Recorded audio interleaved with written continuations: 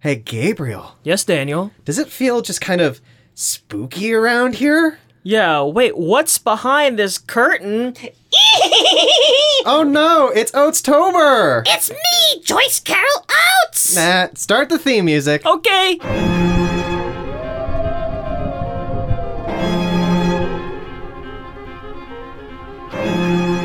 Yeah, that's some jaunty Halloween music. Oh my god, Joyce Carol Oatstober. Joyce Carol Oatstober. Gabriel, it is that season. September. Yeah, pretty much. This is coming out like in the last day of September, right? Yeah, this is the last week, right? What is it? Yeah. It's like the 27th when we're recording It this. is literally the 27th.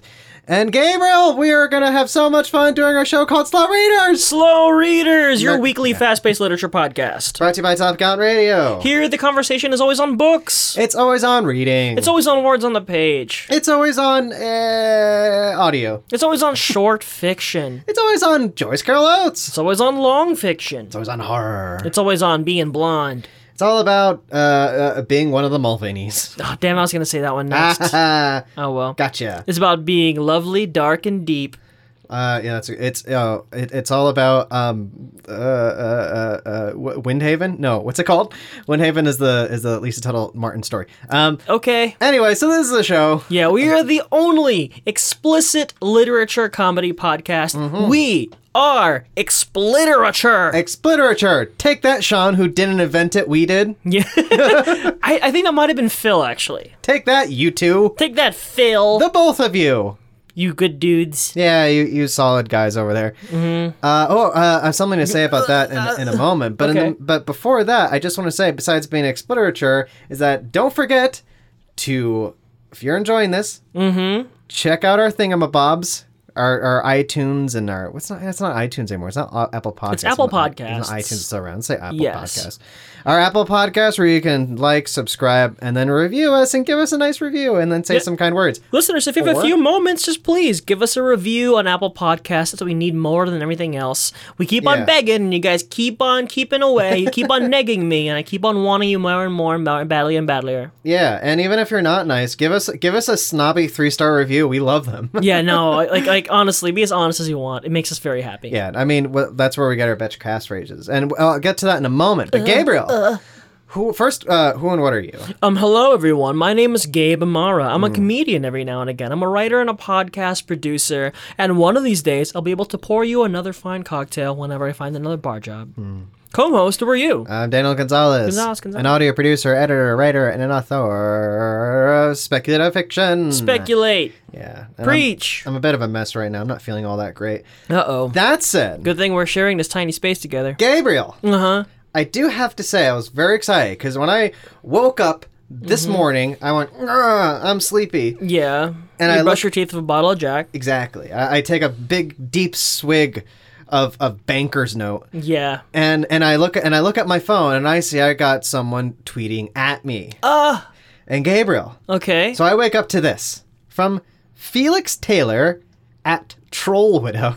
At what? Troll Widow. Okay. At Top Gun Radio. I reviewed SR on iTunes. Read it. Wait, okay.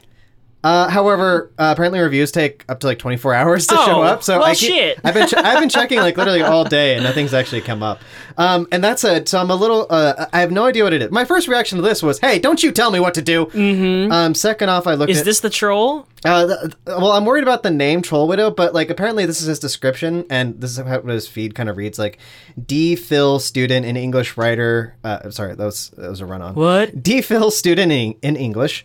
Writer, librarian, amateur mycologist. Jeff fucking Vandermeer over here. Cool. That's so- pretty rad. And yeah, like in his stuff, it's like it's like actual like literature Book and shit. Yeah. Well, And- Felix, we can't wait to and get that mushrooms. review in the mail yeah. because we have Apple write us all of our reviews and postcards to send to us because we like the antiquated stuff. Yeah, and this whole time I didn't like or respond to your thing because I'm not very good on Twitter. But I will. I'll probably do it right after we record this, Yeah. depending on how I feel. Listeners, be like Felix Taylor and Yes. review this show on Apple Podcasts. Yeah, if you think I'm not going to call you out because you fucking tweeted at me or going to review me, you thought wrong. we're coming at you like Cleopatra. Yeah.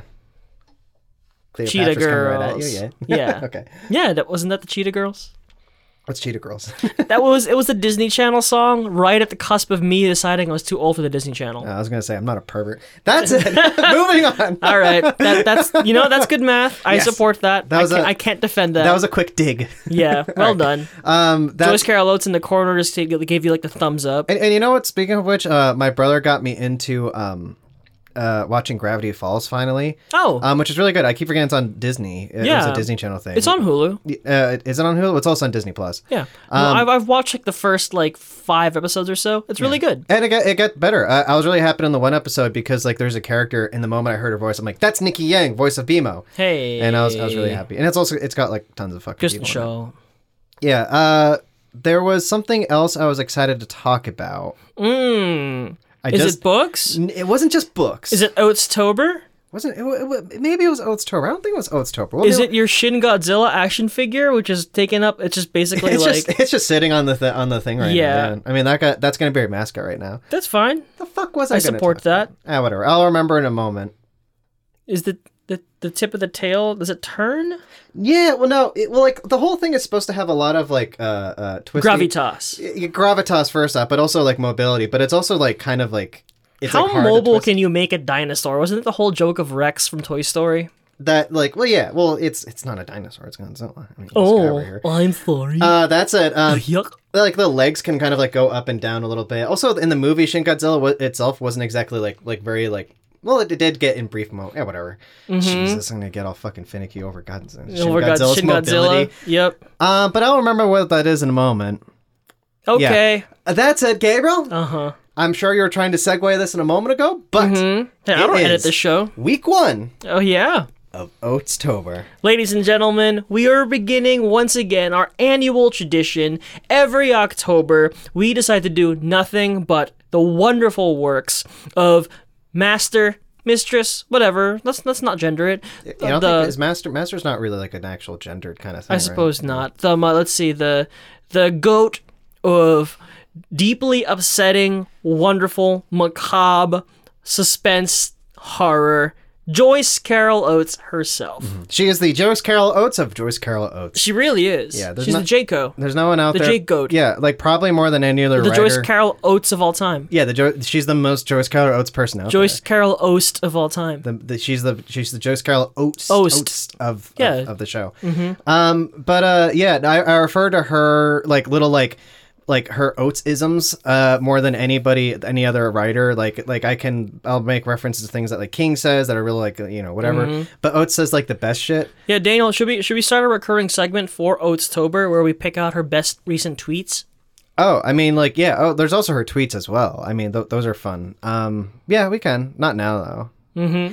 I do remember what I was going to try to say. Okay, great. Because you reminded me because I was thinking, like, wait, what are we Of talking what about? you really are? And you mentioned the Whip Round podcast. I did not. Yes, you did. We mentioned Sean Hayes and Dr. Phil. Oh, yeah, I suppose. I said the word macabre. Well, yeah, no, we also talked about, like, stealing the fact that the Exploder... Anyway. Yeah. For those who don't know, the Whip Around is our kissing cousin show that we're attracted to each other and we really shouldn't be, but no one needs to know. And we kiss and kind of jack off each other. Anyway. Yeah. Yeah. We do a I little did with the hand docking. motion. Yeah. But no, I do want to say is that in response to them, and I probably should have saved this for the end, but I'm not feeling well. Whatever. I'm not feeling well. Okay, I'm that's saying fine. this as it goes along. Drink your wine. Gabriel. Basically, Mr. Sean Hayes in particular called me out because instead of saying him, I say hem, right? You say hem every time. And I never realized that was a thing. They'd be like, "Oh, he says hem, get it?" Yeah. Because they're mean jerks. Because they like to point out how much you care about your pants. Exactly. However, Hemming. because of a thing I'm working on right now, I now know where it comes from. Okay. The Texan accent that is buried in the way I talk. Oh, that makes a lot of sense, actually. Because my mother was born in El Paso, and she naturally has a Texan accent that she doesn't really have as much anymore. But it still is there. And I was listening to these interviews, and the narrator, when she's conducting interviews, in particular, her accent comes out, and she keeps saying hem. She says hem instead of him. That's interesting. So I was like, oh yeah, Texan. All right. No, that adds up. So You know, like Steve Martin. Steve Martin, Texan born, California raised. Yeah. Born in Texas, born in Waco, I think. All right. And he's one of those guys that he himself will admit that when he's a little bit drunk or tired or going, like he'll start dropping his G's and you start talking a little bit more Texas. He'll be like running and smoking and talking. that's fine. I can't imagine him talking. I'm so used to him sounding. Him? Yeah, him. I'm so used to him talking like that. Yeah. So like that's crazy. It's like apparently in that one episode of the live show of Comedy Bang Bang where Sure. Lauren Lapkus like just slipped into her Chicago accent. She said like, What's the Chicago accent? she goes. They kept making fun of it, so of course it's really exaggerated. But Anybody want some Malort? she's like, "Is that your jacket?" Is that Jack Kennedy? Is that Essentially, I don't know. Okay, but that's like fine. the way she said it, and of course, I can't perfect the nuance of the Chicago What? accent. Daniel, you're the Gary Oldman of our generation. You I know, can do right? every accent. But no, the way she said like, "Is that your jacket?" or something like that. They Jacket? just called her out on that and couldn't stop making fun of her for it. Hey, that's fair. Yeah, I know. That's the human condition, pointing out all of our speech flaws. Oh yeah, they're not necessarily speech flaws. They're I just do it. accents. You I know, do it. Like there's nothing fucking wrong with saying hem. Mm-hmm. So what's more annoying is people fucking calling me out in the middle of saying it and being like, "You said hem," and I'm like, "Cool." Well, all just right. also, listeners, so you know, this is a great time to launch our brand new kids puppet show, Ham and Haw, where Daniel is just a fast talking, city slicking raccoon who always first things is ham, and I'm a slow speaking, easy living donkey who just goes haw. Okay, isn't that an actual thing? Hem and haw? But I don't know. I don't know, isn't it? Not that I know of. Okay. Honestly, if it's not, then it should be. All right. Yeah. Well, that's Listeners, the idea. write into us, tweet at us, just like Troll Widow, and tell us if Hem and Haw is a thing. If you're the creator of Hem and Haw, come sue us. Yeah, I'm sure they're Don't dead. sue us. I have no money. I'm sure they're probably dead. That's Yeah. like Hem and Haw sounds like like an old radio show from like the 20s. Yeah, well, you know what? Then let's bring it back. Let's reboot it. So Gabriel, Oatstober? speaking of Hem and Haw, we have Oatstober, right? You sure do.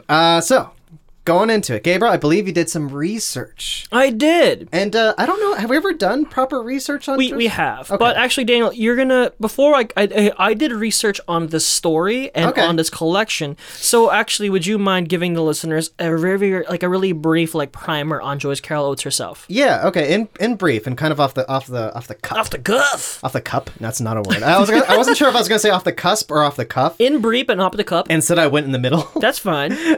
Gabriel. So Joyce Carol Oates. I forgot. She was born in upstate New York, I believe. She really grew up in like a small rural town where Water. there was one little like school that she went to that was essentially like a shack. Sure, it was a log cabin in the woods. Everyone was barefoot. Yeah, I mean, as far as I know, yeah. She I mean, old. she essentially lived in like a farm. It was like a sort of farm. Sure. I don't know what you call it, a ranch. Yeah. Yeah, okay. But yeah, I know that some of her earliest inspirations to becoming a writer was she read, or her grandmother gave her a copy of the Alice in Wonderland books. Love it. And particular like the Jabberwocky is like something that she just like glommed onto. Yeah, no, that is one of those like missing puzzle pieces where it's like once you realize this woman, one, loves Alice in Wonderland, and two, the Jabberwocky sticks with her, you're like, oh, that makes all the sense. Yeah, like oddly enough, like kind of think like I don't think about it all the time, but like remembering how the story's written and the fact that like that she like grew up just memorizing Alice in Yeah, Wonderland, you're like, a lyrical oh, okay. quality describing in a whimsical way shocking violence. Yeah, exactly. Yeah. Yeah, and I'm a big fan of Alice's Adventures in Wonderland. so yeah, like kind of just gonna be in brief. Maybe I'll prepare for something a little more concrete next time. But no, she like kind of like grew up. Yeah, she. I'm trying to think about anything about her younger years. Not really. But yeah, she was a writer. She went to school. Yeah, I think she started first publishing, I think in the 60s or maybe even 50s. Yeah, I'll look that up next time. But I think she's been publishing like I think she was in her early 20s essentially. Cool. But yeah, she is everyone. When you'd mention Joyce Carol Oates, you can't help but bring up how prolific she is. She's absurdly prolific to the point that I feel like a lot of my I used to speak for a lot of people in academia that I bartended in a college town, and I befriended a lot of English professors, one of which was my very good friend, and even they were like, "Oh, Joyce Carol Oates, like how many things has she come up with this year?" So I think people don't really they kind of it's like the Stephen King effect. You kind of count them out because how good could it be if you make this much of it? Yeah, and like that's always kind of like been like a kind of like a lousy opinion as well, where like J.Ko herself always mentions like wrote like a sarcastic thing saying like it was like, oh, J.Ko just puts out too many books, like clearly nothing that she can be doing is worth it like this much. And like yeah, basically just like how like critics like only focus on that one thing because you know they're being lazy usually. Yeah, it's low hanging fruit. Yeah, it's low hanging fruit. That's everyone kind of brings up.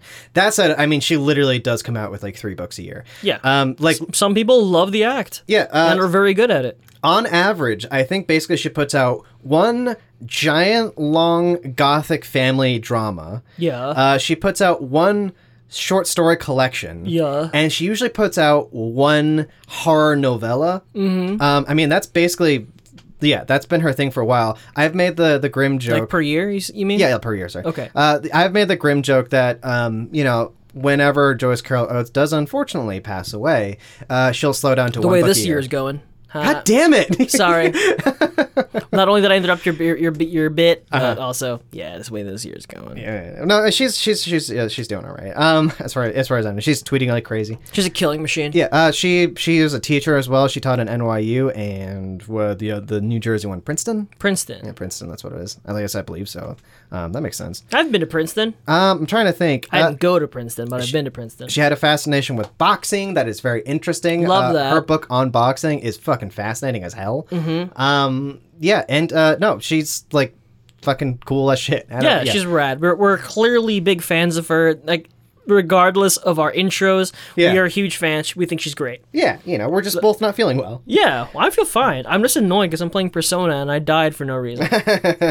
It's one of those games where when your party leader dies, it's like, oops, game over. And I'm like, what do you mean game over? Everyone else has the Phoenix Downs. Yeah. Well, So I was really annoyed about that. that is kind of frustrating. It's not a fast-paced You're game. talking about Persona 5. I have not played that one. Great game. Is that one where like you only really control the one character, or do you control them all? Just one character. Okay. Yeah, you're the leader of the team of heists, and you're as you will know from Smash Brothers, you're Joker, who you hate. Yeah, there's a Joker. Okay. Yeah, remember? I don't think you never cared. You see like a goth edgelord boy in Smash Brothers in online play, and you're like, oh, fuck you. Okay. Anyway, So Gabriel, please tell us about the story. so let's see here. The story we did is called Angel of Wrath, not the Angel of Wrath, correct? Yeah. It's called Angel of Wrath from her collection The Female of the Species. This collection was published on January 9th, 2006, and the story itself originally appeared in Ellery Queen's Mystery Magazine in June of 2002. For those who don't know, Ellery Queen is a digest-sized crime fiction magazine that began in 1941 and is still published today, which I had no idea. Okay. It's one of the only like constant fiction publications to still weather all like the death of like fiction like publications. Wow. It's pretty cool. So, Daniel, I gotta admit, there isn't that much more to be said about this short story or this collection other than it focuses on the female of the species, often dark stories from a female point of view. So, along those notes, I decided to do something a little bit different. Okay. And I decided to talk a little bit about the cover of this collection. Ooh, Caravaggio! We're gonna Daniel hit the book with the microphone. Hit the mic with the book. I hit the microphone with the book. Yes, just like Judith did. Okay. So, is that an original edition, Daniel? Yeah. I think this is like one of the first printings of I have a hardcover with the original dust jacket, which has I'm sure it's going to We collect books. Cover. So it is the famous painting by Caravaggio of Judith beheading Holofernes. Holofernes? I'm not sure. Yeah, something like that. But if it's one of those classic Baroque paintings where it's a young woman cutting the throat and head off of a man. Yes. It's pretty awesome. So, a little bit of backstory on that. Italian Baroque painter Caravaggio painted this between 1598 and 1602. It is located in Rome at the Galleria Nazionale d'Arte Antica at Palazzo Barberini.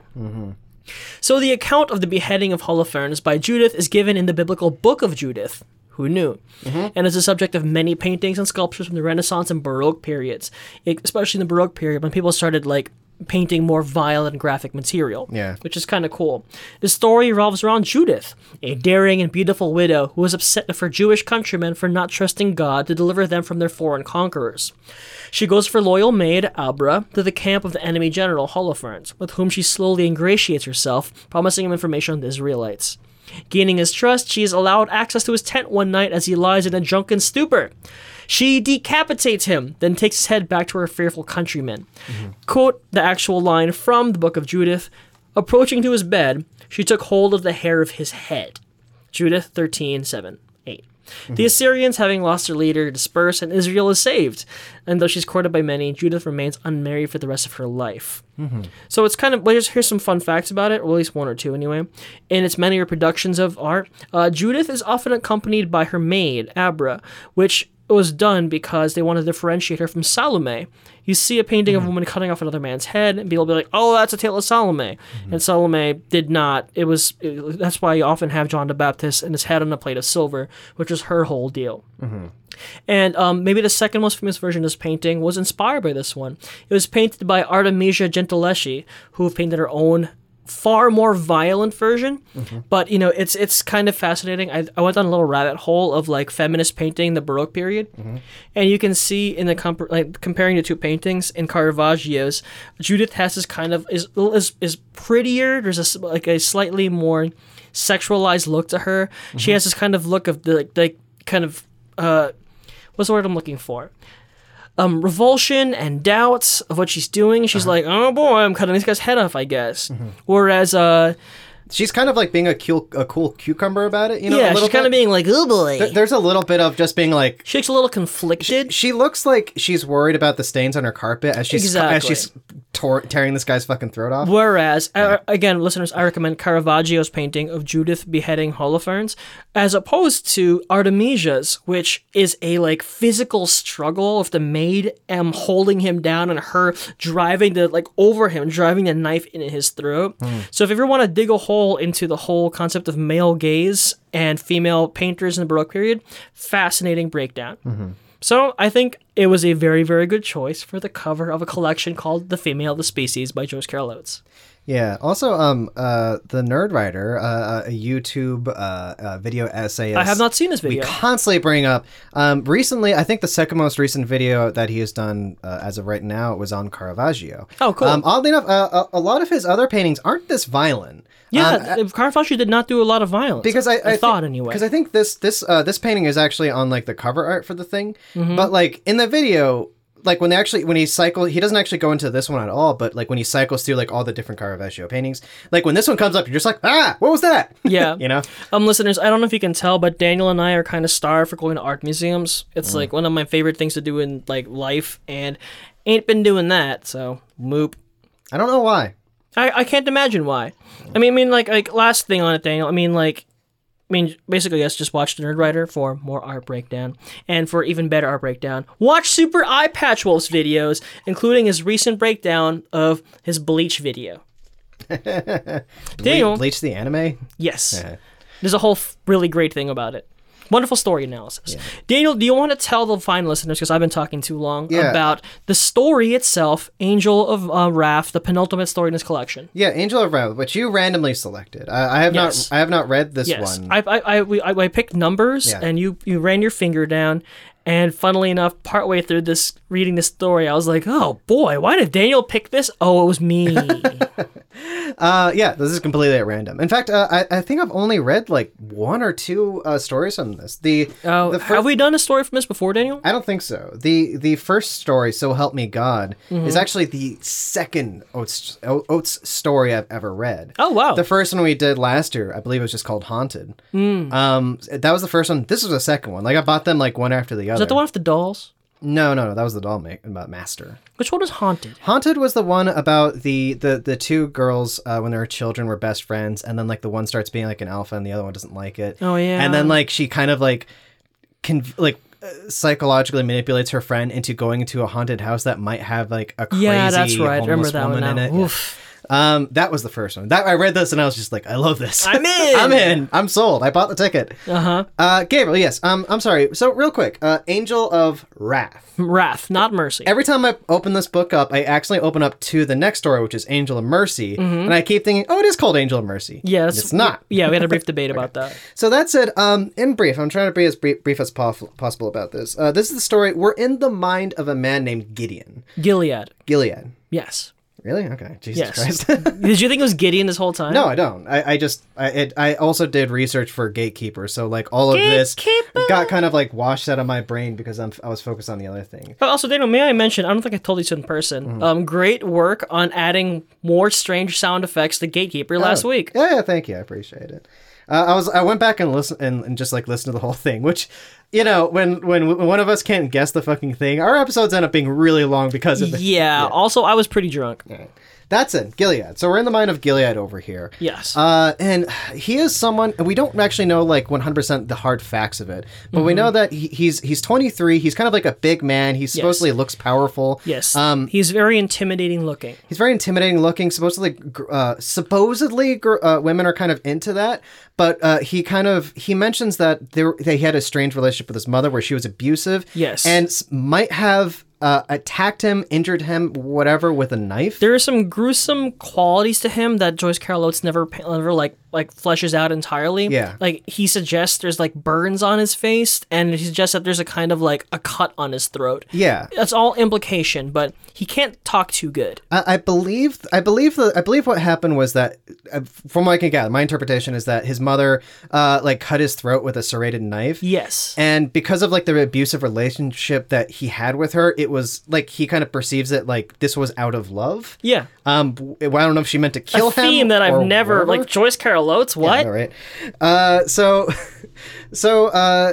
But we don't know.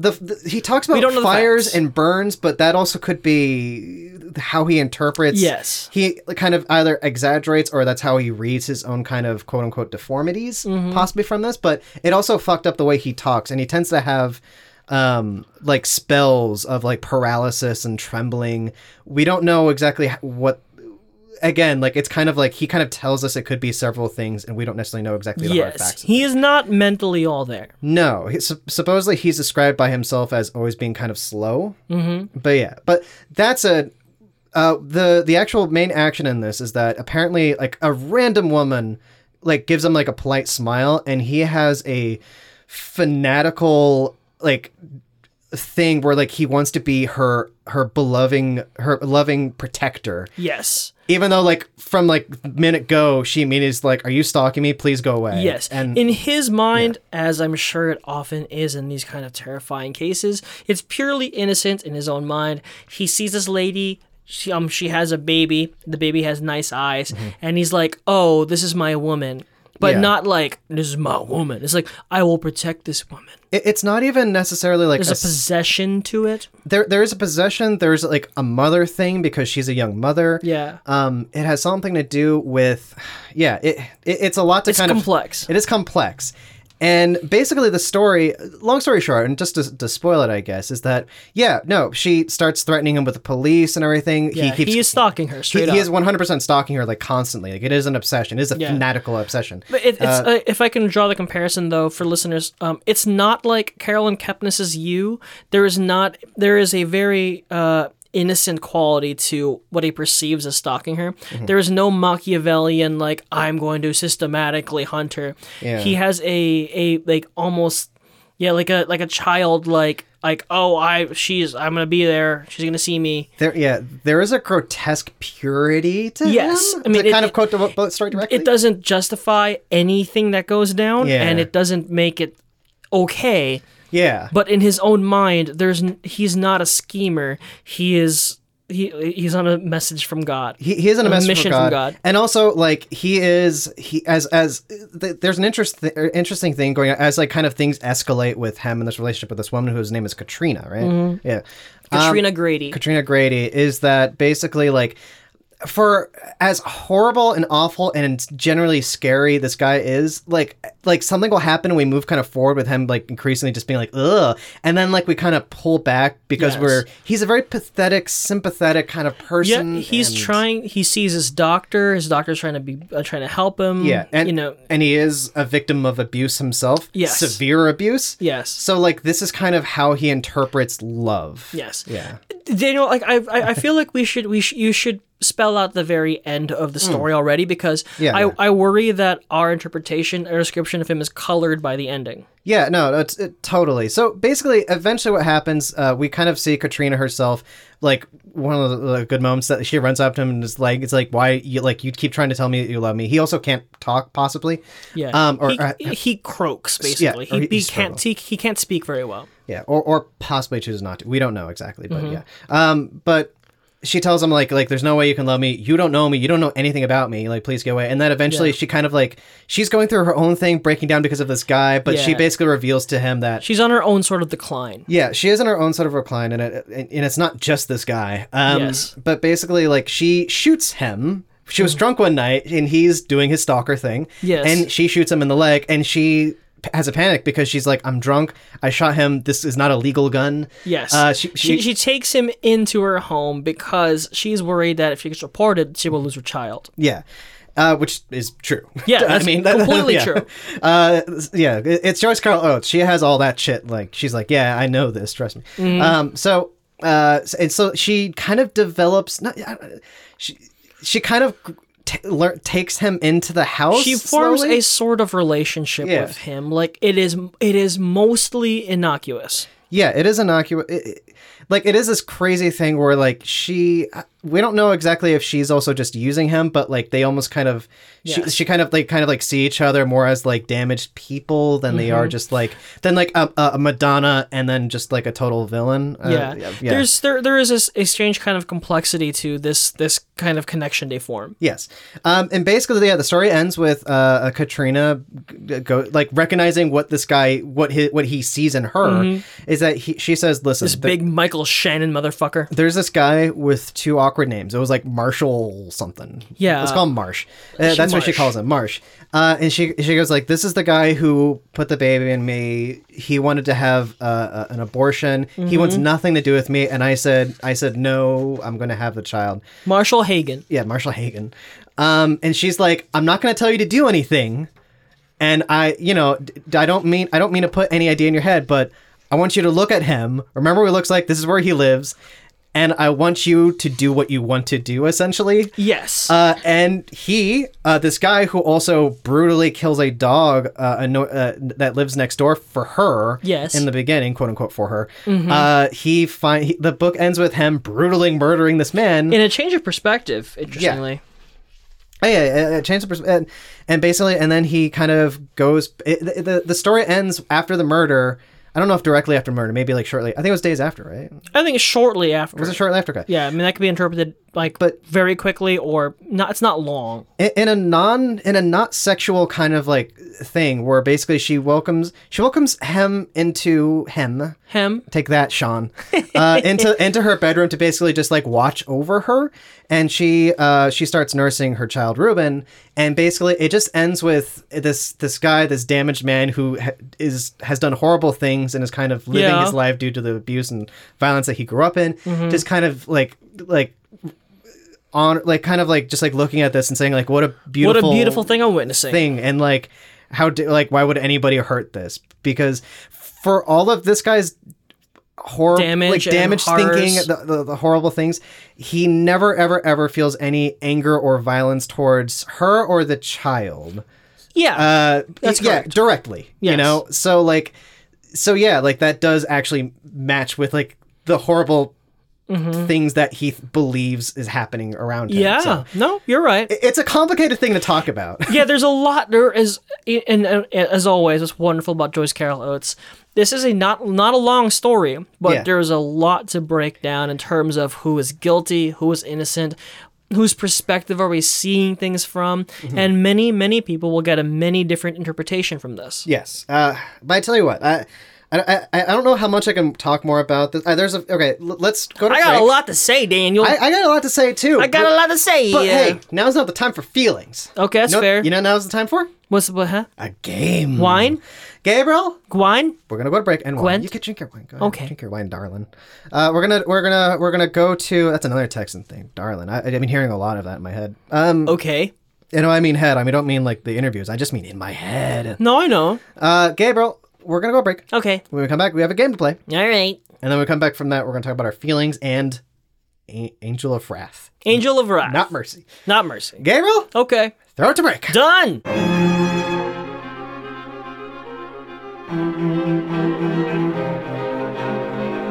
And we're back. I'm Gabe. I'm Daniel. I'm Joyce Carol Oates. Gatekeeper. Oh. Huh? Tales of the Crypt Keeper. Gatekeeper. Joyce Carol Oates. Your Joyce Carol Oates thing. Hey, okay. There's a something in there Sure. somewhere. You just got to run much for it. Yeah, we'll figure it out. All right, we'll finish it out. Gabriel. Yes, Daniel. We have a game to play. We do. And it's a game that we've been playing. Yes. A little thing called Gatekeeper. Gatekeeper. Gatekeeper. Gabriel, Yeah. this is the game that works most of the time. No, I think I enjoy it very much. I wonder, listeners, tweet at us. Like, seriously, is it more fun for you when we don't get it, or more fun for you when we do get it? I'm curious. I mean, like, there Because are... I enjoy a game on a show more when I'm yelling the answer at it. Yeah, okay. Well, yeah, we'll say, like, they've always been very, very amusing for one reason or another. I mean, even when they tend not to work well. But we've had kind of like a weird run for the past, like, month or two, essentially, with Gatekeeper. Yeah. But that's it. Real quick, Gatekeeper Yeah. is the game where I have something in my head that is usually somewhat related to, like, the subject Yes. that we're covering. Daniel has an answer. Yeah, I have an answer in my head, and Gabriel, you need to guess it. To guess it, I will give you 10 gates, aka hints, Or clues. or clues. Same thing. Blues clues. But basically, yeah, that you will select at random. Each gate will basically give you some small information. Some of it trivia, some of it like hard facts, yada yada. Yeah. And basically, at every gate, you can choose to answer the question and get Yeah. it right. You start with 10 points. Yes. You start with 10 points. If you guess it and get it wrong, you lose 2 points and have to move on to the next gate. Yes. Or you can choose to pass and lose 1 point. It's very complicated. So your points are always going down. The goal of this is to win with as many points as possible. Yes. Yes. Right now, you are... I'm the grand master of this game so far. You're the high score. And we'll Yes. see if you can beat it. The score you need to beat. I have received 2 high scores in a row. Yes. 2 high scores in a row, which means that you have 20 out of 10. Yes. So let's see if you can beat it this time. Okay. So Gabriel, Yes. the thing that I'm thinking of in my Is it head Dan Nitro Clark? has something to do with... It's because, Gabriel, this is a spooky season. Yeah, September. Spooky season. Spooptober. And Gabriel, keeping in the theme of horror, Yeah. Gabriel, Yeah. what horror movie am I thinking of? Oh boy. So, that said, start the music. Okay. By the way, I'm putting my foot down in the way I talk. I'm saying start from now on. Okay. Yeah. Start the theme. I music. said start the theme music at the top, but like it's one of those things that now I can't stop thinking about. Yes. All right, that's it. Uh-huh. Gabriel, I need you to pick a number between 1 and Dios. Daniel, it is tradition for this game. We always start with Gate 7 to heaven. All right, gate 7 to heaven. And again, It's back. I'm hoping this is a challenge I'm or back. that I'll keep you guessing for a good long while. I'm hoping. I'm always worried that you're not going to guess what this Yes. is because you don't know what it is. But usually when I tend to think like that, you usually get it right away because I was like so worried and then you guess it. So, so that's it. Yes, Number 7. Daniel. Rob Zombie wanted to remake the original film back around 2009. As of 2015, Con Air director Simon West is attached to direct, or as I misspelled it here, erect. Oh, that's interesting. Rob Zombie certainly has a lot of plans that he only occasionally follows up on. Yeah. He definitely did do a Halloween reboot, which was poorly received, starring Scouts Taylor Compton. Was she in it? That's right. She was a star. I didn't see any. I never saw hate it. Rob I Zombie movies. only really remember that her name is Scout Taylor Compton. Yeah. How many Rob Zombie movies have you seen? 1, and I absolutely hated it. I saw 2, and each of them I absolutely hated. Yeah, my apologies to the late, wonderful Ryan Snyder.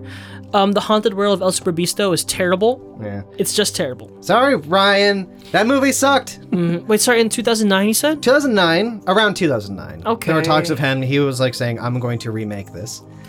My inclination is toward Nightmare on Elm Street because I heard recently he was eyeing another reboot of that because the Jackie Earl Haley one didn't get off the ground, starring another girl of 3 first names. But Jennifer Jason Leigh. because, yeah, that's the one. Daniel, I'm gonna have to pass. Simon West is the other director. Simon West is the latest person to be attached to it. Okay. Director of Con Air. Mm-hmm. Right. Moving on. Moving on. Gabriel, Yes. pick a number between 1 and 10. 3. Okay. This might be a huge help. Okay. And also, I have different layers where if you're struggling, I'll kind of give you additional hints, but none such luck just yet. I guess you might be able to guess it right now. The original film takes place in small Pennsylvanian towns. Towns, plural. Supposedly 2, yeah. Interesting. There are additional hints there, like the names of the towns, but I will not give them unless you're struggling. Okay, let's see. That's very interesting. Here's where my gut's going. My gut is thinking Children of the Corn, because talking about corn, talking about Pennsylvania, talking about driving through fields and being terrified, like I've done many a time. But I'm also kind of considering Silent Hill because I got Centralia. You know what? I'm still gonna hold off for now because I want to say Children of the Corn because multiple towns implies, it's not a single location, so it's not like Texas Chainsaw. It can't be Nightmare on Elm Street. That's not a thing because those are all one location stories. So I'm narrowing it down to like around those 2, but let's keep on going. All right, Gabriel, moving down. You have 8 points. Moving down the road. I'm keeping track. You got 8 points. Okay. Gabriel, pick a number between 1 and 10. Let's go with 1. 1? Okay. All right, Gabriel. Number 1. At least one of the films in this sort of franchise stars a leading actor from Entourage. Interesting. There's One of these. There's a couple big hints there that kind of widen the view of what this possibly could be. Pennsylvania. Pennsylvania. It would have to be Jeremy Piven. It can't be any of the other guys. Jeremy Piven. Jeremy Piven. That doesn't help. I'm sure it's gonna lock in, but as you know, Daniel, I'm not a big horror film fan. That I love horror films to the point that my bar is so high that I refuse to watch anything that's not like great, which makes me a snob. But whatever, fuck you. Daniel, I don't think I can comfortably guess right away. I think like this, we're right in the line. All right, Gabriel, you're down to 7 points. Gabriel, Yep, pick a number between 1 and 10. 9. 9. Okay, Gabriel. Yeah. I think this is going to be a good one. Especially if you know anything about this. We'll this see. Should be a good hint. Okay. All right, Gabriel. Yes. Number 9. The terrifying villain of the film has one weakness: the cold. The cold? The cold. Oh dear. I might not get this after all. The cold? What the fuck? Boy, that really that threw me for a loop. I feel right now there's probably a lot of film people out there who are losing their minds, or like, because like I think those were several hints that, like, if you knew about it, I can tell right now this is going to be outside of your wheelhouse. So Yeah, that's fine. I'm gonna read additional like the one thing about locations, right? Oh no, not yet. Okay. I'll request them like if I'm getting to like once I get to like Once 4 you get to, points. I was gonna say once you go below 5. Okay, yeah, like 4 points. Yeah. Okay. So Gabriel, you got 7 points. You want to go I down got to 6? nothing. Fear the cold. Damn, you're going down to 6 points, bro. Is it Leprechaun? Why would he be afraid of the cold? The cold. Gabriel, I need you to pick a number between 1 and 10. 2. 2, okay. Okay, this could be it. This could be it. The original stars a Hollywood legend in his or her first leading role in a major film. The original The original. stars a Hollywood legend in their first feature film. That's interesting. That also comes with another like little secret hint that I'll give you in just a moment. Hollywood legend first feature film. Boy, I feel like once I know this, it's gonna hit me in the face. Want me to go through the things that you have? Okay. Nah, yeah, please. Okay, so at least one of the films in this sort of franchise stars a leading actor from Entourage, The original stars a Hollywood legend in his or her first leading role in a major film. Leading role. The original film takes place in small Pennsylvania towns. And then Rob Zombie wanted to make a remake. As of 2015, Con Air director Simon West is attached to direct or erect. But obviously nothing has come to fruition, by the way. Clearly not. And the terrifying villain of the film has one weakness: the cold. Boy, that's the one that's really sticking in my maw. I don't know, Dane. I'll have to go for one more game. No more? You're going down to 5 points? 5 points. Do you want your hint? How about this? I'll let you guess, then I'll tell you the additional hints, right? Okay. Pick a number between 1 and 10. 9. Did I say 9 already? I said 9 yeah, already. you said How about 6? Okay. All right, this one, I'm sorry, this probably won't help. I'll give you the other things as well. In discussion with Richard Dawkins, astrophysicist Neil deGrasse Tyson has stated that this classic movie monster is the most scientifically fascinating. Okay, hold on a minute. I'm gonna give you the other hints as well. No, hold on. I think I got it. Okay. Gabriel, you got 5 points. Uh-huh. Are you gonna make a guess? Daniel, is it the Blob? Gabriel? It is the Blob! Yes! The cold! The cold! The cold! It doesn't like the cold! Yeah, I'm like, what? That was leading man Steve McQueen in his first I knew leading it. role. Weirdly enough, the thing that finally got me was I made the weird association. I'm like science, future. No, wait a minute. Zombies ate my neighbors. The one thing that kills the blobs are popsicles. There are blobs in Zombies in my neighborhood? Yeah, the only way to kill them is with popsicles. Oh, cool. I didn't know that. Gabriel, congratulations. Thank you. 5 points. That was a squeaker. Yeah, I didn't need the handicaps. That's perfect middle ground there. 5 Yes. points. I'm happy. Like, that was a challenge, Yeah. but you got it. Got it. Gabriel. Uh-huh. All right, let me give you the additional hints and everything that you Sure. can get. So, for number 2, the original stars a Hollywood legend. The other thing attached to that was the film was released as a double feature with "I Married a Monster from Outer Space," Of course. which I think would have like really narrowed down like the win of it. You know. That was also the name of the biopic of any of the wives of Steve McQueen. Yeah, basically. Ally McGraw story. I Married a Monster. Gabriel, number 3, the original film takes place in small Pennsylvania towns, which were Phoenixville and Downingtown.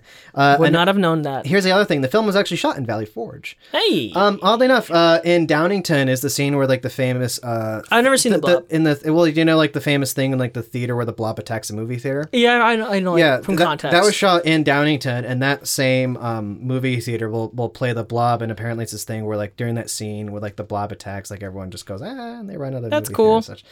Yeah, listeners, if you don't know this, Daniel and I are from Pennsylvania. Yeah. Also, my dad has invited me to go to him to, I think it's called Blobfest, which they do it every year, and I've been like, that's all right. Daniel, has anyone played the Blob in real life X-Men films yet?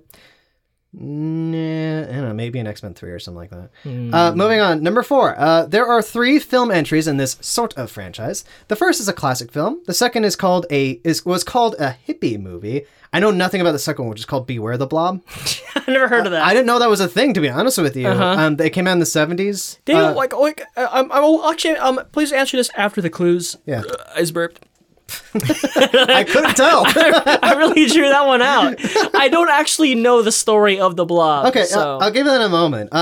And also, there was I'll tell you, I didn't have this written down. In the 80s, there was a third remake. There was a remake, which is a B, I have written down. It was a B movie with really gross special effects. Cool. Only the original was successful and is considered a classic Hollywood movie. Yes. Because Beware the Blob, like, everyone No pretends one it even doesn't knows what exist. that is. The 80s movie, people love it because it was apparently co-written by Frank Darabont. Oh, cool. Stars Kevin Dillon. Oh, it wasn't Jeremy Piven? No, it was I was Kevin. like, is it Adrian Grenier? Also, I can't stress, has like really fucking gross goddamn special effects. Like they took the concept, like this thing when the original movie was just like this blob that would like attack people and be like, ah.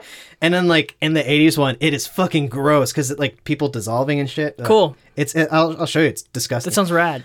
In the original, the terror of the film comes from outer space. In the remake, the terror was man-made as a Cold War bioweapon. Okay. In discussion, that was the last one. Oddly enough, that was the one you got. I can't believe that. Well, the Neil deGrasse Tyson one? Because I was. Listeners, it goes to show you never know when it'll all click together. Yeah, this is why I'm really happy when Gatekeeper works out, where it's like this one. I write that down because like that's so interesting, and every single one, even if they don't help, they're supposed to kind of like hopefully jog something from you. I think part of it is that if Neil deGrasse Tyson says that it's the only realistic thing, it's like, well, then it's nothing humanoid. Well, and I think there's something weird in the back of my mind. It's like, what's something that's not like the thing? Yeah. And obviously I wouldn't do that because I already did that. Yeah. But he doesn't say it's realistic, most scientifically just interesting, because he probably thinks, like, probably since he was caught, it's like, how does a blob work? And he just like worked it out. Sure. The poster says indescribable, indestructible, nothing can stop it. Smarvelous. And the same thing, because that wasn't helpful. Gotcha. A major set piece takes place in a diner, and an additional hint was and another at Lover's Lane. Okay. Which actually the features in like the beginning in the first movie and also in the remake. In the remake, it is kind of what people would refer to now as today as quote unquote rapey. But yeah, and again, like, because it's it's like everyone just, the whole movie is just people getting eaten by the blob. Like, it's not a good movie. It's just like, you want to see some gross ass special effects. Anyway, yeah, that's not really my bag. The film has an upbeat, this is number 10. The film has an upbeat and corny title song that plays over the movie's opening credits. The song was a national hit. Really? Do you know? Beware of the blob, it creeps and creaks and slides up bumping on the walls and to. I do not. Beware of the blob. Daniel, are you aware of the classic John Saxon film, The Glove? No. It is a horrible, horrible B movie about like a killer glove, and John Saxon faces off against it, I believe. And it has like a theme song along those lines, and it's like, no one can escape the threat of the glove. It's really great. That's amazing. These old fashioned like double feature horror films that just have like the corniest, like poppiest songs. I love it. You know, bring them back. Bring them back, baby. For the next what are those dumb movies called? What? Gura. No, like the James Wan movies, Insidious. Blumhouse? The next Insidious. Almost I thought of Insidious. I'm like, that's not the title. That's a terrible title. Yeah. It is the title. But the next one, just have a poppy fucking song. You know, I want the next like Conjuring film to have like, and it can't be an experimental like cutting edge pop artist. Yeah. I want it to be like Celine Dion or Tony Braxton sings the theme song to the next Conjuring. It needs to be an actual like radio song. Yes. Yeah. But no, there's nothing really to get. In the original movie, basically, A blob comes from space and kills things? I have no idea what Beware the Blob is, by the way. Yes. But a meteor lands, it crashes in like some rural area of Pennsylvania. Some old man finds it, and it basically gets stuck to his arm. Some teens at Lover Lane kind of rescue him and bring him to the hospital. That's nice of the teens. And then they're like, the blob eats the entire man. It starts out just like this little kind of like this like little like grapefruit, nugget, the grapefruit size thing, and basically every time it eats something, it just grows bigger and bigger. Mm-hmm. Sounds like many a Flash game. Stuff happens. There's like set pieces. Who's Steve McQueen in it? Steve McQueen is one of the teens from Lover Lane. Oh, yeah.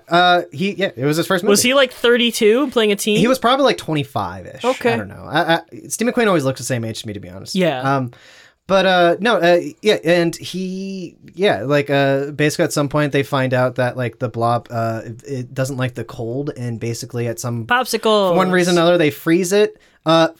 Here's a funny thing. In the original, basically they get like the government to kind of fly the frozen blob body essentially to the Antarctica. That makes sense. Where they make it has one of the best endings ever, where they just go like, it'll be safe as long as the Antarctic is frozen. And then it ends with like them like dropping like a parachuted like kind of like box on the Antarctic, and it says the end, and then the exclamation mark turns into a question mark. Sure. Yeah.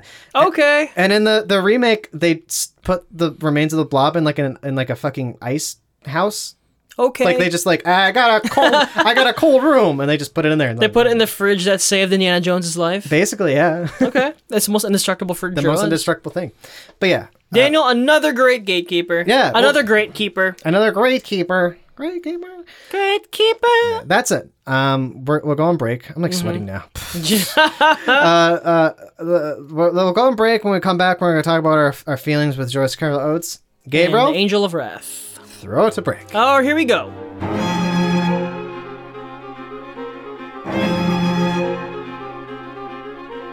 And we're back. Hello, everyone. 2 Slow Readers, Your weekly fast-paced literature hoedown. brought to you by Top Count Radio. Spooptober. Spooptober. Oatstober, more like Oh, it. it's Tobin. Gabriel, Yep, so we read a lot of Joyce Carol Oates in this show. we have. She might be our most read author. At this point, she has to be. Except maybe like fucking Salinger, because we have like 9 episodes of his shit. Yeah, it was one book. Yeah, it was one book. We were doing the stories. I forgot we did that. Yeah. I'm trying to think. I mean, we're coming on year 3 of this show. Yeah, we only did 3 episodes of Tree Grows in Brooklyn or whatever. Or maybe not that one. The other one. The one in Africa. What was it called? Oh, Poisonwood Bible? Yeah, Poison on the Bible. That was a great book. That's it. Yeah, Joyce Carol Oates. This is we've joked before in our earlier episodes. This is the Joyce Carol Oates podcast. Pretty much. And for October, we're just like, hey, wouldn't it actually be the Joyce Carol Oates Yeah, podcast? it's easy. Honestly, listeners, we're not going to bullshit you. We love doing Joyce Carol Oates short stories because Yeah. I get to read for fun instead of being forced to read a novel I don't want to read for our show. As horrifying as uncomfortable as her stories can really make you. Yeah, no, they're like the one thing you can say about her as a negative is that she's almost too much of like, it's like she's almost too clutch. Which is I always love when we read something and we're just being like, was this not good? And we're like, yeah. I think that's the unfortunate consequence of being so what we talked about being very, very proliferate. Proliferate. Yeah, for having such a huge output, and really, this is not a jinxing sentiment, and because she's still alive. Yes. That, she's doing okay. that if and when she passes from her mortal coil, there's going to be a massive reevaluation, and everyone's going to be like, wow, what a fucking batting record. I think it's gonna be something where like, I mean, honestly, like I've made a dent in her entire bibliography. Sure. So like I don't like I feel like it'd be a cool thing to be like what are the Oates stories that you love? Mm-hmm. Because like, for example, to this day, one of the first things I've read from her, I think it was the third thing. I went Haunted, I went So Help Me God, that one over there. Sure. And then I did Blackwater, and Blackwater like sold it for me. Absolutely. Blackwater is, to this day, it is one of the greatest things I've ever read, period. Yeah. It hits every base for me, and really there's a lot of the stories we've done for her so far, I can be like, oh, it's kind of fucked up, but I like it. But I feel like Blackwater is essential reading. Yeah. And there's nothing gruesome about it. It's just a tale of human cruelty and lyricism and poetry and just love. Yeah. And it's awful. And it's one of the greatest things I've ever written, I think. Yeah, totally. And so, but I'm curious what, like, if you go to somebody else who like reads Joyce Carol Oates, I want to be like, which are the stories that you like the most? Because like, I feel like they're going to be different from the ones that you like, you know? I mean, I can't wait I want to read Blonde one day. Yeah. I've struggled with a lot of her, because like her long novels are fucking long. I got the audiobook for her latest book. She has no medium. No medium. Like when I feel like she almost does. She should almost be cut down with some of her books or whatever. Like if she had an editor who was like more strict. But I feel like Joyce Carol Oates would be like, don't fucking touch my books. Yes. But whatever. It's written in her contract. She's doing what she's doing. But like I got the audiobook for Sleep Night, Death of the Stars. Yes. The novel that came out this year. Love that cover. Yeah, it's this year. And I got the audiobook, and like it's fucking fascinating. Who reads it? What's that? Who reads it? Some guy. Oh, really? A guy? I don't remember. That's too bad. Well, it's like an ensemble cast. So. Oh, okay. I mean, I mentioned this before, and I think it's been on my Audible wish list since the beginning of the show. But people have said that Amanda Plummer of Pulp Fiction fame, her reading of Blackwater is like ranked one of the greatest audiobooks ever read. Yeah, and even then, I feel like Blackwater is something I had to like dig up. Like I looked at literally. I like Joyce Carol Oates. Hey, this one's short. Yeah. And I got it, and I was like, it just happened to be fucking Blackwater, you know? Well, again, one day I'll get to Blonde. Where is this fucking thing? Here we go. Book details. It is read by a woman, Cheryl Smith. Okay. But it is 30 hours and 25 minutes of audiobook, and it's fucking fascinating and interesting. It is a gothic family drama. Tight. And it's very long. It makes me just be like, I feel like I should be reading other things. Like, this is going too slow. Yes. So like that's my fault. Blonde, That's very fine. Blonde, I'm reading it, and every chapter just like, this is amazing, but like it's so long. Yeah. But that's it. Enough about my Anyway. poor reading habits. Enough of that. Let's Gabe? get back to Angel of Wrath. Gabriel, I have not read this before. You have not read this before. You picked this at random. I did. Gabriel, how did you like reading Angel, not of Mercy, Not Mercy. but of Wrath?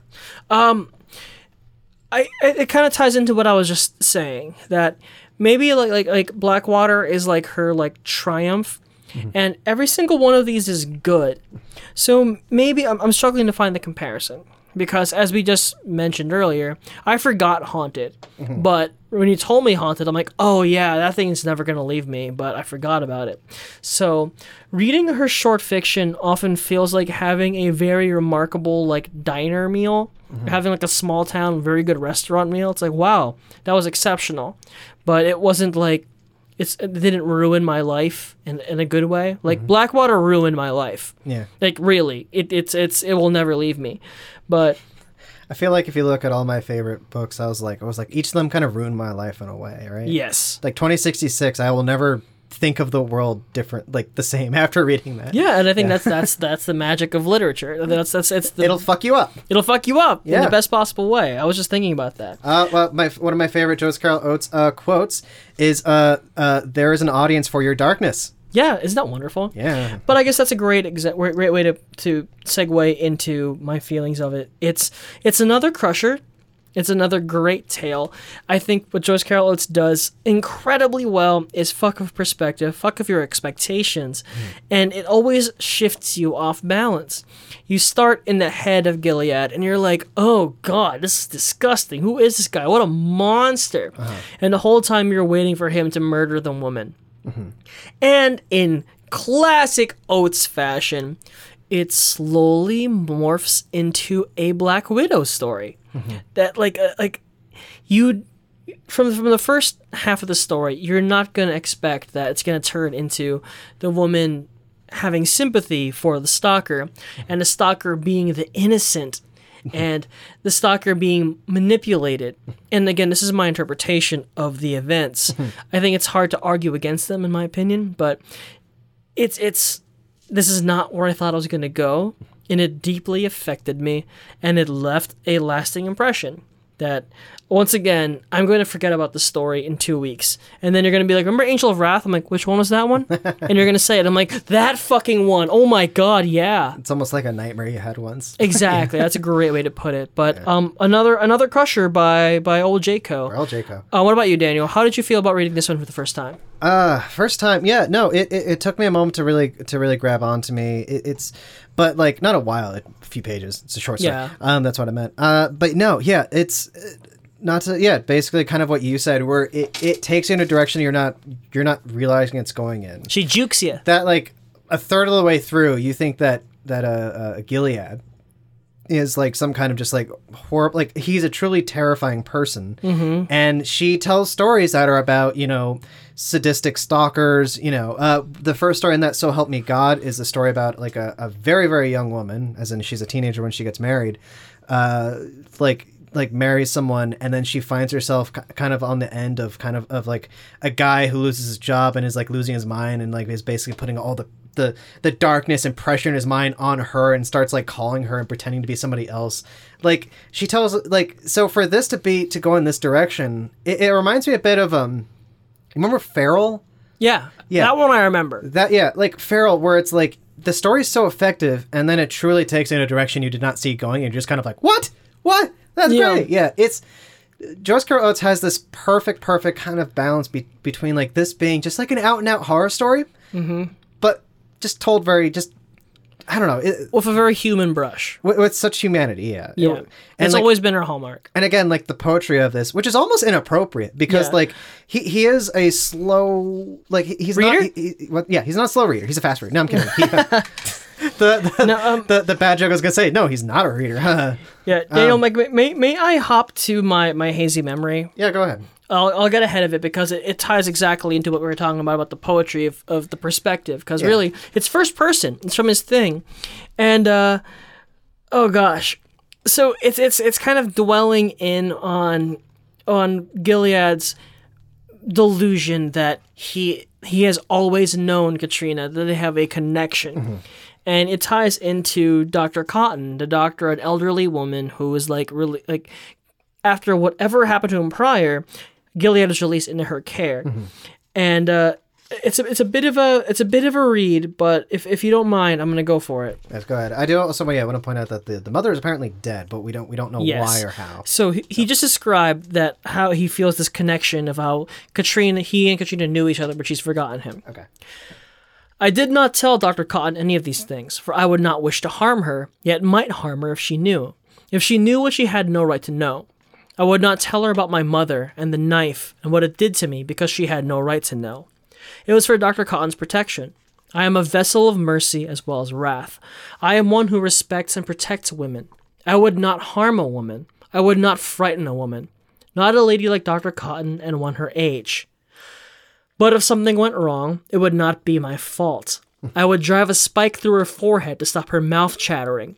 I would take hold of her wrinkled old throat in both my hands and squeeze, squeeze, squeeze, till her doctor brain seeped out at one end and her guts at the other. I would use a tire iron to crush that skull like a flower pot beneath the thin, crinkly, dyed dark hair, and I would dig the heel of my boot into the hairy hole between her legs hard. This would be to cease her words like yellow bile in my ears. It would be for no other reason, for I knew that Dr. Cotton was my friend. And so to prevent the bad things happening, I held myself in my chair to keep from rocking side to side as my teachers had scolded me for doing when I was a boy. And I told her, yes, Dr. Cotton, yes, you were right. Yeah. Brilliantly written, deeply, deeply upsetting. Yeah, that also does remind me of in her masterclass episode. Oh yeah, she reads a story. It's a very, very short story that is essentially a monologue, a senile monologue. But basically, it is from like a man's perspective, like kind of saying it's like is it okay? I forgot what it was. It was constantly asking the same question. It's like, is it okay if like I touch you? Is it okay if I do this? Like it's very sensual, and it starts from being like very like. I'm gritting my teeth already. Sensual and like sexual, and like at some point like there are spikes of anger, and then like the language becomes like more and more violent and angry and graphic, but it's all told in like a single monologue. Yeah, like for subjects like these, like I feel like this story could be painfully on the nose and blunt. There is, as little as it sounds like what I just read, there's a lot of restraint in that, and there's a lot to think that a woman wrote this. I feel like hopefully, Daniel, for this coming Oatstober, at least half, if not more so, maybe all of them will be, depending on availability. All of our guests will be women, because I would love to hear further their thoughts on texts like this. Yeah, how they feel about this. Yeah. In summarization, it's a affecting story. It's Jaco doing what Jaco does best. It's Jaco doing what Jaco does best, which like, again, like every time I'm just like, she tells these kinds of stories, and even then, like I could not have told you where the story is going. Out of all like the I don't know how many short stories she's written, but like out of all of them, like usually you can pick up one and just be like, I did not see the story going that direction. Some of her stories also aren't a few. I've read a few that were stinkers. Sure. But no. This is a really. I feel like this collection and the Haunted one were the first two I bought. Those are honestly like have my favorite stories I think so far. That's cool. Which is weird because they were my first ones. So yeah. Every time I read a story like this, I'm just like, fuck Joyce Carol Oates. I need to stop. Yeah. I think that I have not disliked any stories of hers so far. I feel like maybe last Oatstober, like we did one where I'm like, this is a lesser one. Triumph of the Spider Monkey. Oh, that was definitely a lesser one for me. I think that was experimental in a way I didn't care for. There are kind of to quote someone said that Tom Waits' wife said this about him, where he has two modes. Tom Waitress. Yeah, there you go. Yes. Tom Waits has two modes. There are Grim Reapers and Grand Weepers. Okay. And that's you can kind of say that about Joyce Carol Oates as well, where she either has like her epic gothic family dramas, and she has like her gritty ass like, but still human like horror stories and whatnot. Yeah. And like I'm looking at this, and this is almost this is kind of between her horror stories, she has like little subdivisions. She has her hunter stories, which are stories like Triumph of the Spider Monkey.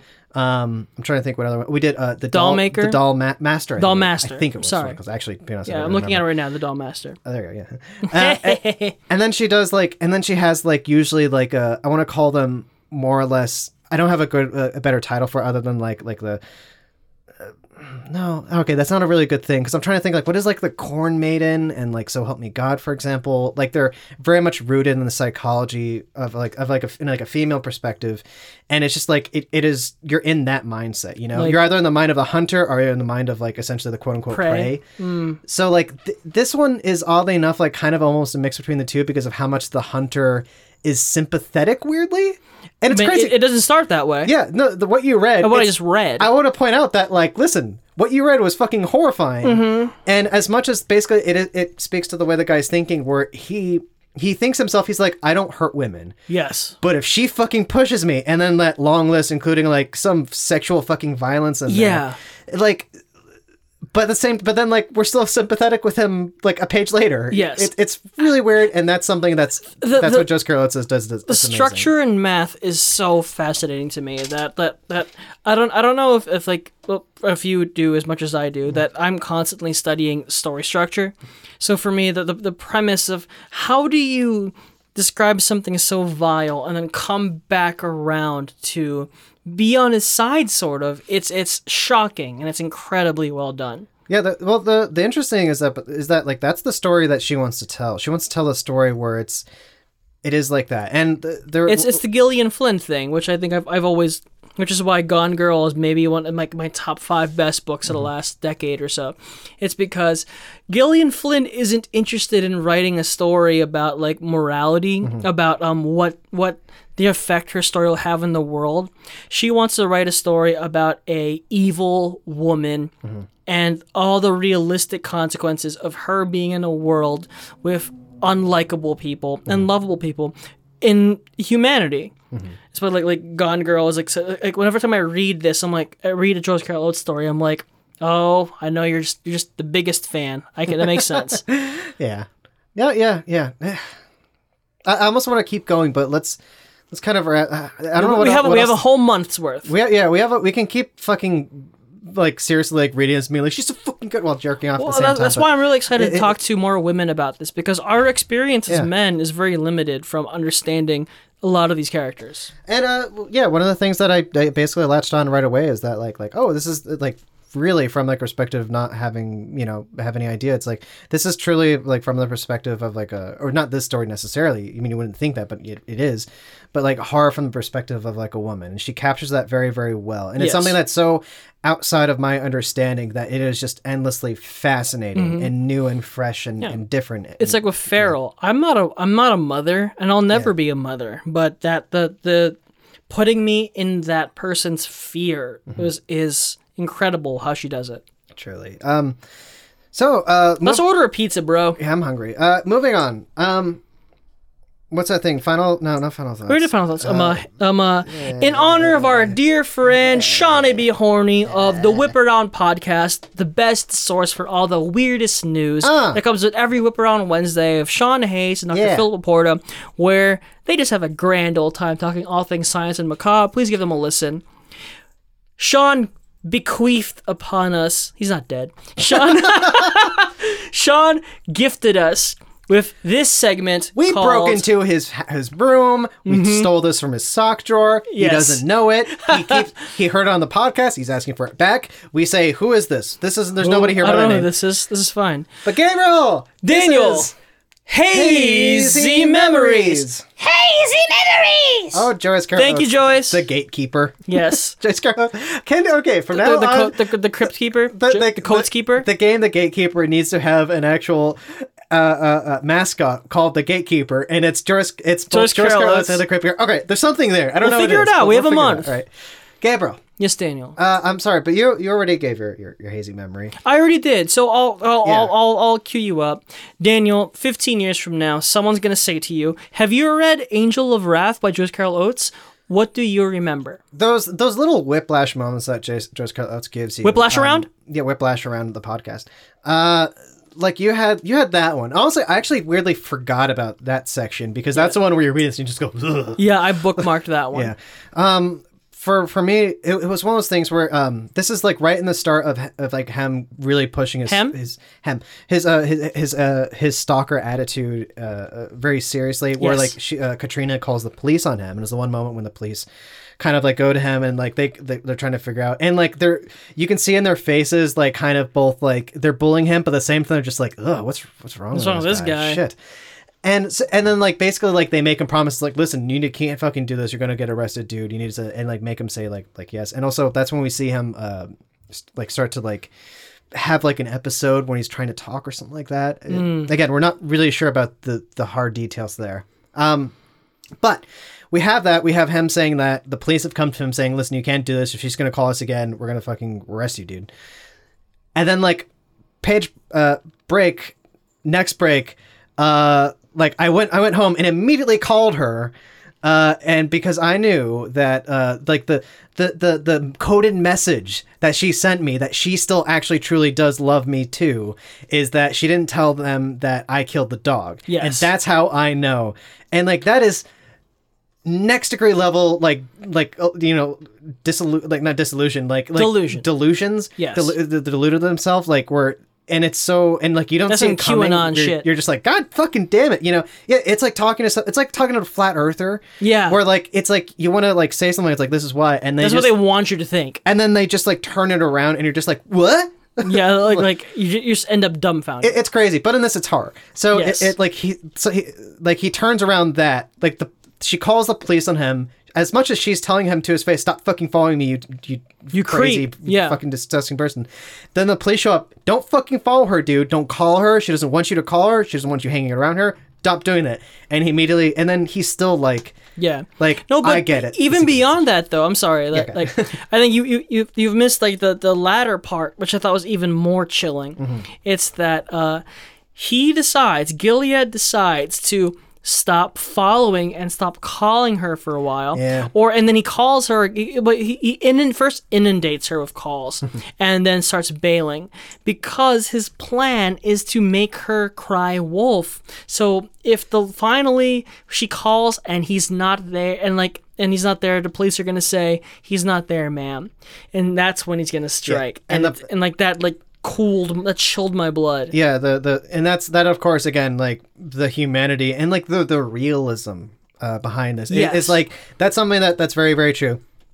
One of my other favorite Joyce Carol Oates isms, Jayco-isms? I'll call them Jayco-isms. Jayco-isms is that Jake-isms she was talking in front of an audience, and the big question was that like why is the literature so violent and dark?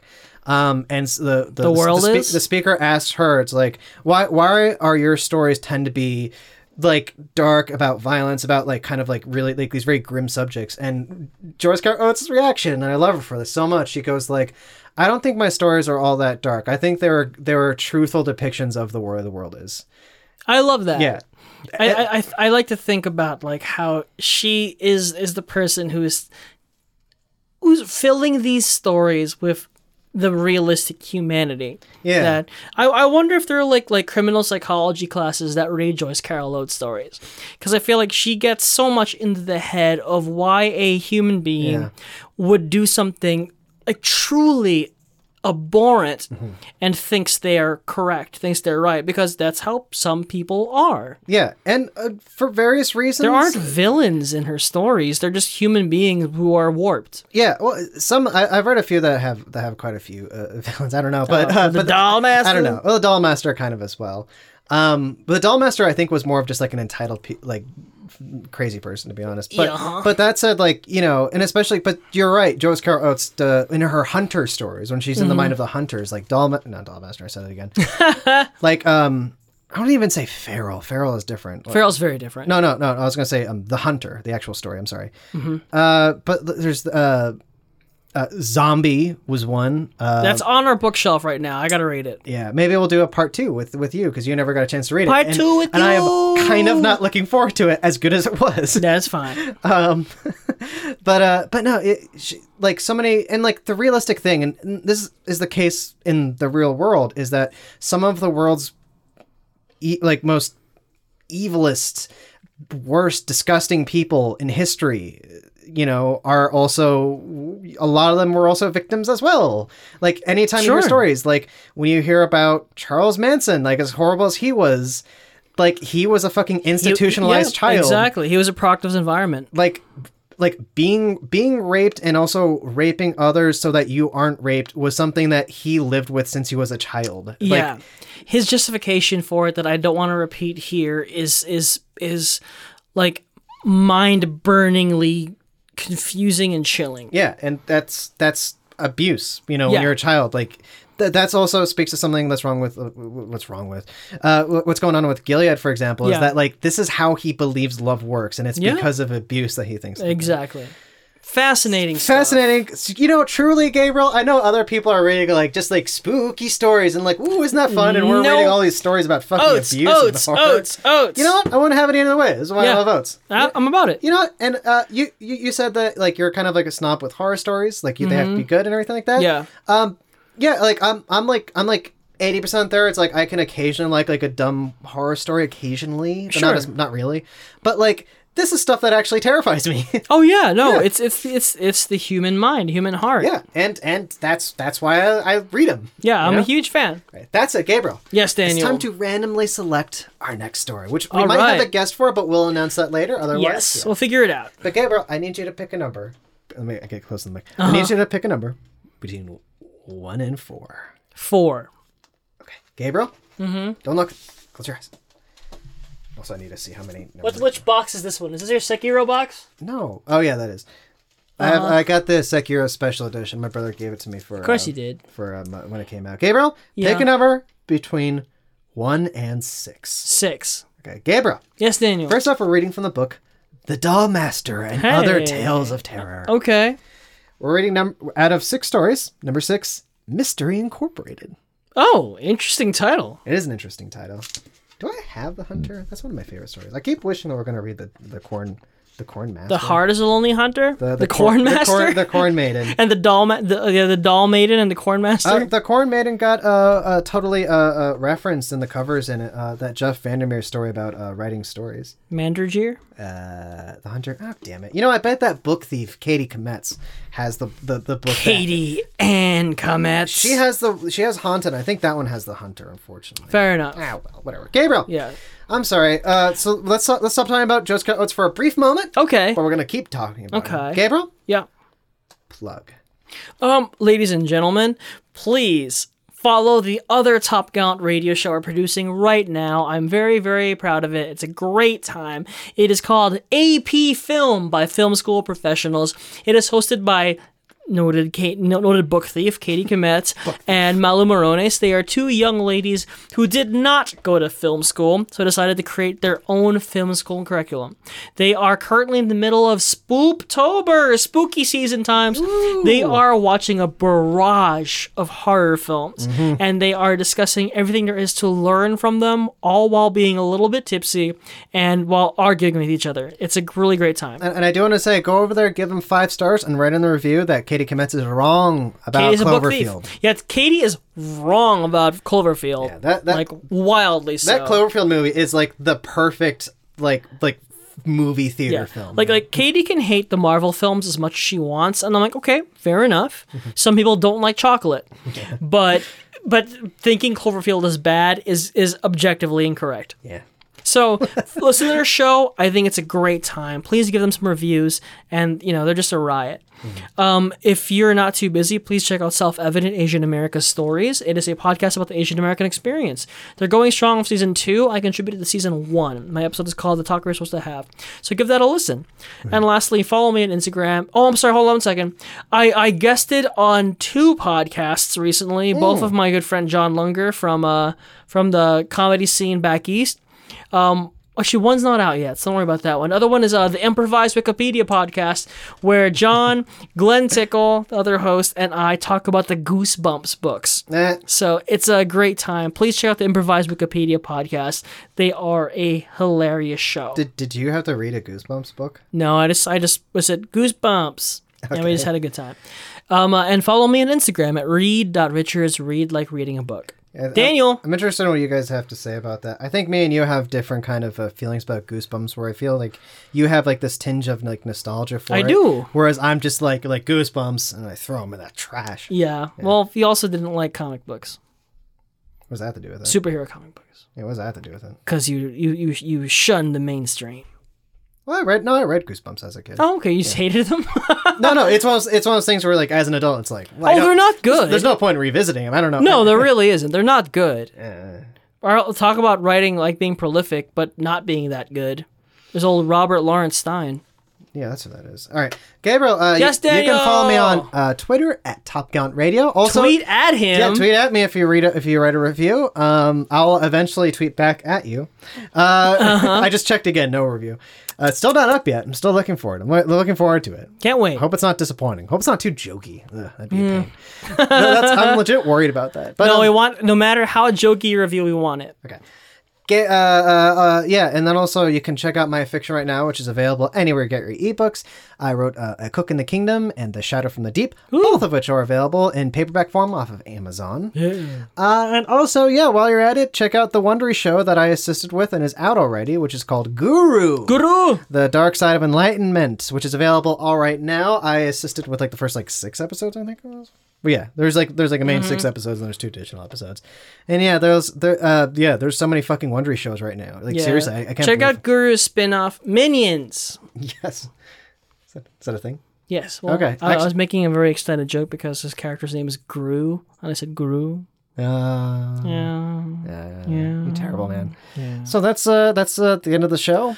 See you guys next week for some more Jayco action. Happy Oatstober! Happy Oatstober! Woo! Wear a mask.